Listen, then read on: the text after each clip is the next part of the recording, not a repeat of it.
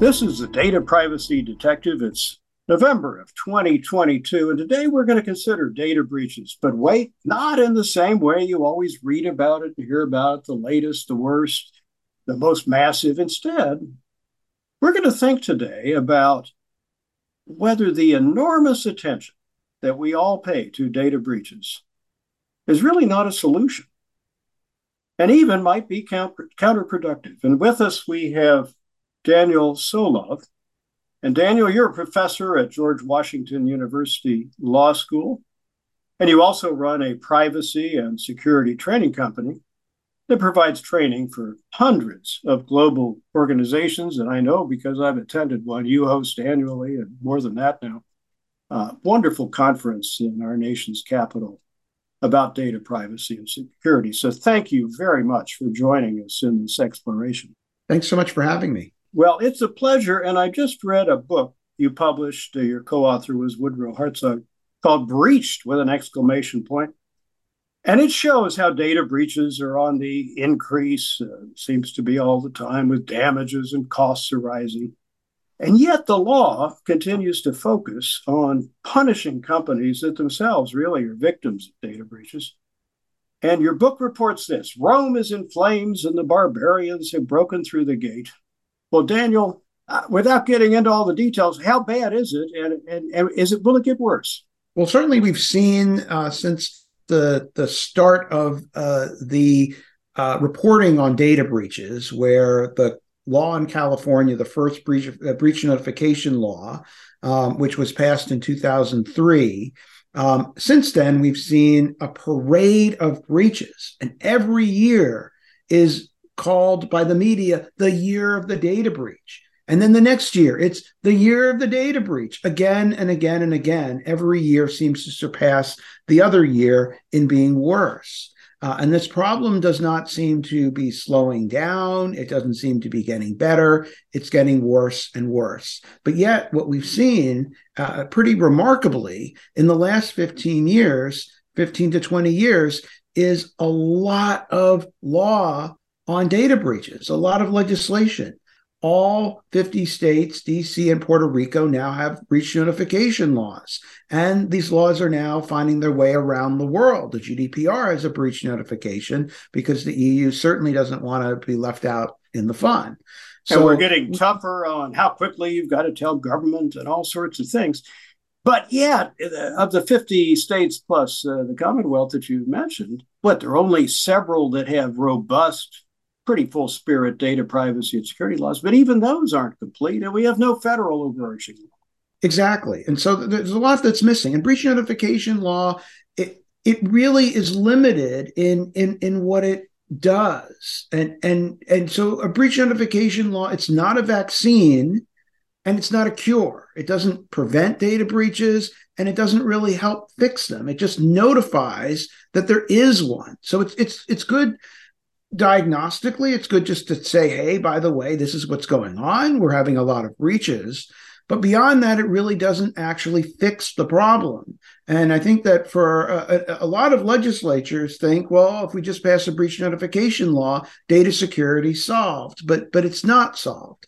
And breach notification laws are good, but they also have some bad side effects that. Well, they sure do. Yeah, I mean, the company's a victim as well. Maybe it caused it. Maybe some employee did something stupid. Maybe it was part of the infrastructure that they had nothing to do with. Maybe like the Target situation, it was a contractor who had access to their website. So it's not as though the company sets out to do evil. And yet it then becomes the target of private class actions and government action and fines and all the rest, really around the world. That's your point. And if anything, we know, despite 20 years now of when data breaches laws have been in place, it's only getting worse. So we're not dealing with it. So, well, let me ask you this: companies put enormous emphasis on training employees, pushing data security requirements down their supply chains, and many of us have to sit for a hour of mandatory testing on, do we know what phishing is, smishing? Is that going to solve the problem? Do we have good training, and the problem will go away? Well, alone it won't. I do believe in training because that's in fact what I do. I'm all about education as a professor and also have a training company. I do think training is a valuable tool, And but it will alone, reduce some incident, but it won't take care of the problem. Is that but alone, yeah, no. And the problem is that you can't. It's structure. Training is important, but in fact, I think a lot of companies undermine training. And one thing that undermines training is the fact that all this good attempt, I can put all these good tips about how you should never click on an email that asks for your login credentials, never click on an email that's asking you to reset something or whatever. And then legitimate companies go out and send the emails that look just like the things I'm trying to teach people not to do, and that no legitimate company is going to do. And so this is kind of goes to the holistic point, and the fact that we're not holding everyone responsible is that we're expecting people to do certain things, and then we're undermining all the attempts to try to get them to do them by other companies teaching them the wrong things. And I also think that the system is expecting too much, putting too much of a burden on people. I definitely think people play a role, but we're asking too much of them, it's unreasonable what is being asked of people to do. It's not reasonable for people to try to figure out if a website's legitimate or not, or if an email is legitimate or not. Yes, people can certainly screen it, but we need help there. And there are things I think that could be done to help in that regard that aren't being done. And your book certainly reports how even if everybody didn't make a mistake ever again, the problem would still be here. There are problems in the software itself. Most people, there are bugs in the software, without fully understanding what that all means. So there are ways that thieves and data hackers can get in without anybody making a mistake. You're really saying it's the entire system we have to do. Exactly. And that sort of goes to the idea of the holistic data security, that the law is obsessed with the breach. And the law would do a lot better if it stopped obsessing over the breach. And by obsessed over the breach, I mean, it focuses on the organizations that have a breach. And for those organizations, you can almost always find that they did something wrong. They could have done something better. They could have patched their software a little bit more. They could have trained people more. There's always something you could probably find, and you could probably find a lot of fault with a lot of them, but they're just one actor in a larger system. Exactly. But the law almost exclusively pummels them. It'll force them to do all the breach notification, which is costly. Then they get sued and they have to deal with all these lawsuits. And then the regulators come in and they'll put fines on them. But ultimately, it's just marginally making the pain a little bit worse. But there's just so much they can do. But there's a lot of other actors out there that are contributing to the problem that essentially get a totally free pass. But right. They are part of this problem. If we compare this to public health, we all are trained to wash our hands through 20 seconds is the latest guidance, and not to sneeze on somebody else and so on. But if COVID would still be here, and we need vaccines, we need people doing things, and that's sort of what you're analogizing this to. That instead of just looking at the people who may make a mistake, and we all can make mistakes, let's face it, let's look holistically. So let me ask you this, Daniel. We have things emerging. We have bilateral or multi-factor authentication. I think most of us are getting used to that with our banking and things. We have encryption. Things should be encrypted. We have people giving attention to the two keys within a system, that the public keys and the private keys, and how that could be handled. We have blockchain thinking on maybe this can help. What are you seeing in the way of emerging holistic techniques? I'll ask you the next set of questions is what the law can do about this. But what are you seeing on the private sector and innovation coming in to deal with this holistic? Well, I certainly think two-factor authentication is much better than passwords alone. So I think that's definitely an improvement. The FTC has brought a few cases against companies before they had a data breach. Good because point. of they promised reasonable security and then didn't deliver on it. I think those are great because it's before the breach. It creates incentives for companies to act and do something before having the breach, because I think it just seems to me so many times that I don't know how many times companies have to burn before they learn. And And they just a never moment on learn. the FTC, if I may with you. The FTC, of course, has jurisdiction in general for unfair and deceptive practices. And much of the focus has been on deceptive, as you mentioned. You say your data is secure with me. If it isn't, you've been deceptive. But FTC is also claiming the authority to say this is an unfair practice, not to let people know what's happening to their data. And that's in court right now in the Kochava case. We'll see how it all comes out. But that's what you're saying. There are things that even a group like the FTC can do in this Yeah, area. oh, absolutely. I think there's a lot the FTC could do. I mean, I think it's starting to do that. I think that, it can say as a matter of unfairness that, no matter what a company promises for data security, it has to deliver a certain amount of data security. I think if the FTC can go after various devices that are made that lack security. I mean, all these Internet of Things devices, especially security cameras, have terrible security. The market does not really address or really respond to security. And it's not just affecting the buyer who buys a device that's insecure, but it also affects everybody, because these devices can be commandeered by hackers and then used to do denial of service attacks on sites. And so ultimately, it's a larger social problem and a kind of a social menace to have so many devices and apps that are just woeful on their security. And I think the FTC could use its authority to crack down on some of that. And these are the things we need to start cracking down on, more than just the companies that have a breach. Also, manufacturers of software that create unreasonably insecure software. There are obviously, standards but there are a lot of software that just is not secure.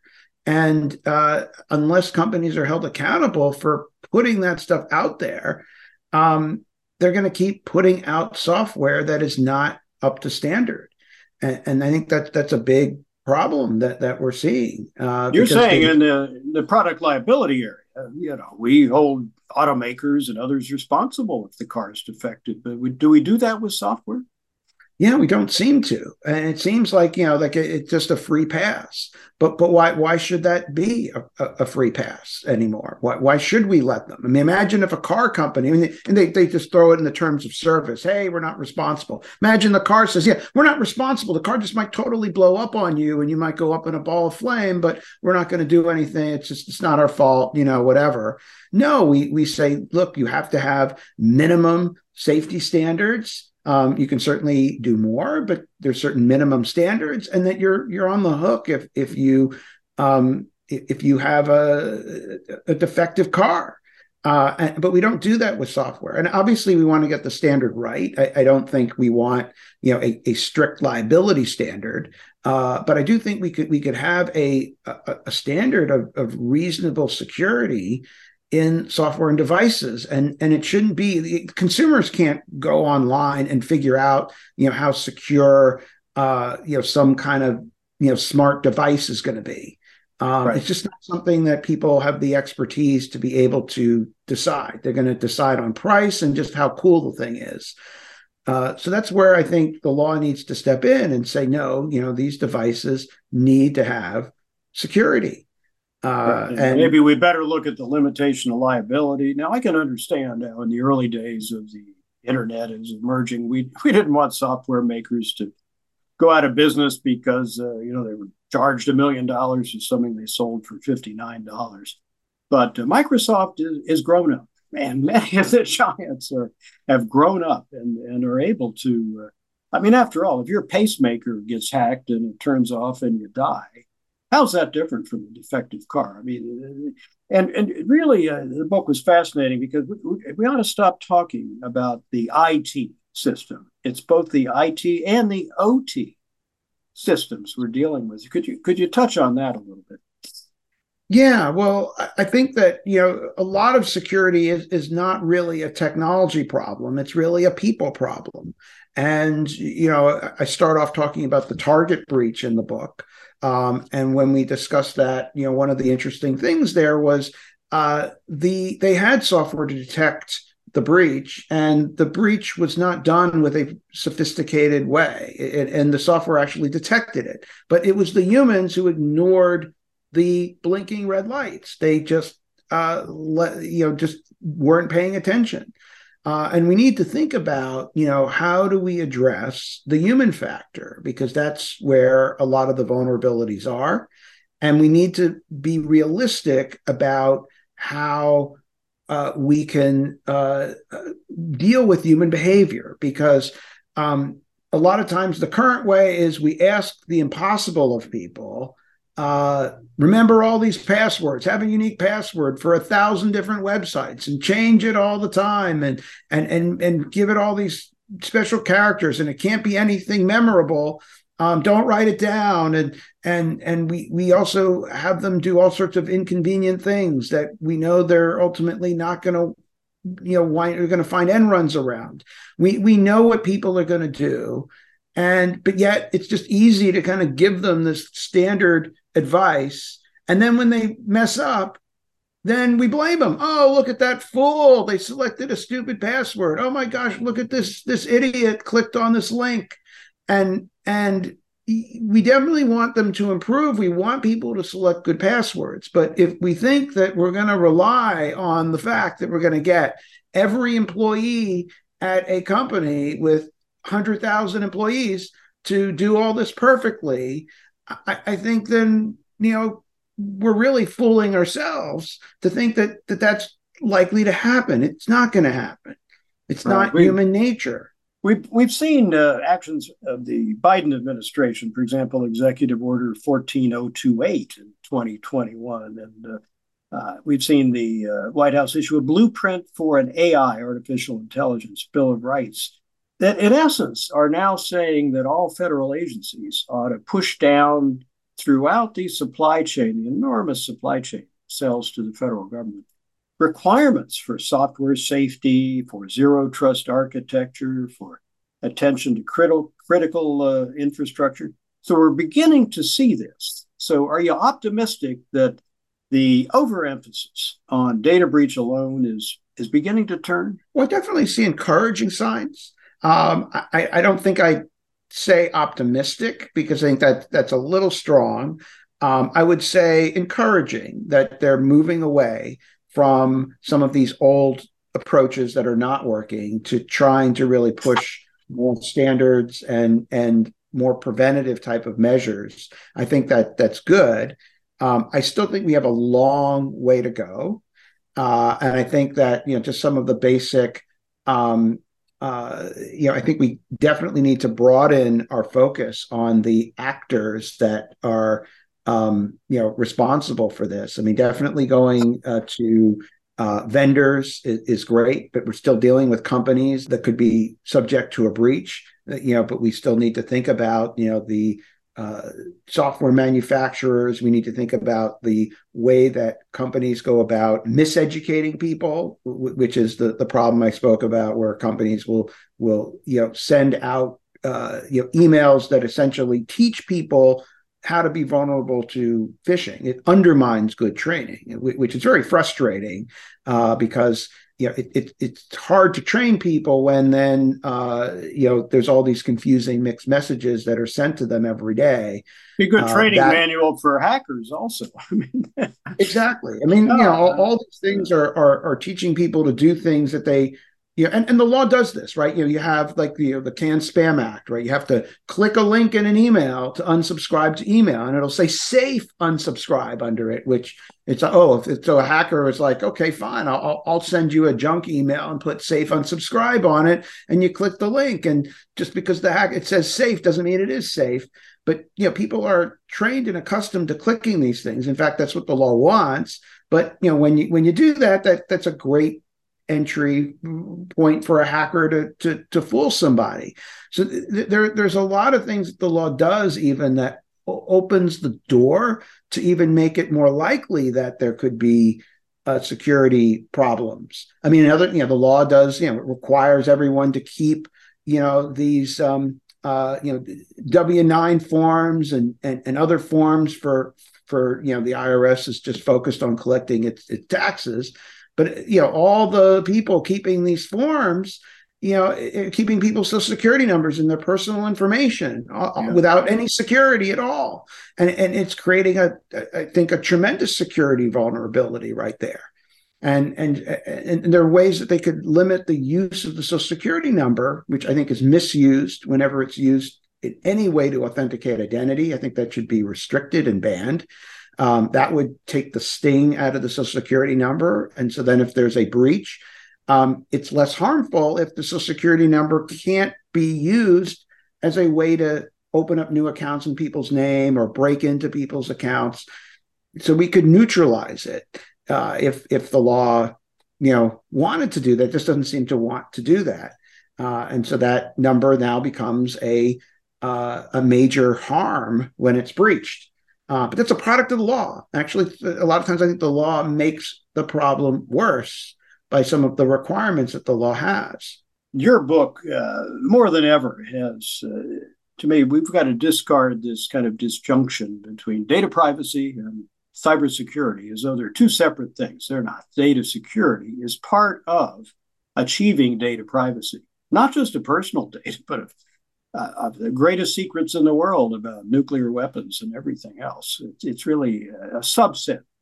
Security is of data privacy if we want the level we all want. Well, Daniel, any concluding remarks? Well, I think on that front, I definitely think privacy, I think, the privacy and security point is a key point that I make in the book. I think there are a lot of things that, both privacy and security go hand in hand. And some of the things that are good for privacy are really good for security. And one key thing we mention in the book is data minimization, that a key privacy principle that a lot of laws have, but ultimately are not enforcing strongly enough is data minimization. Don't collect unnecessary data. Don't keep data that when you don't need it anymore. This means that if there's a breach, there's a lot less damaging data to be had for a hacker. Right. On data minimization, we see it as a principle within the EU, a basic principle, part of the regulation binding throughout more people than live in the United States.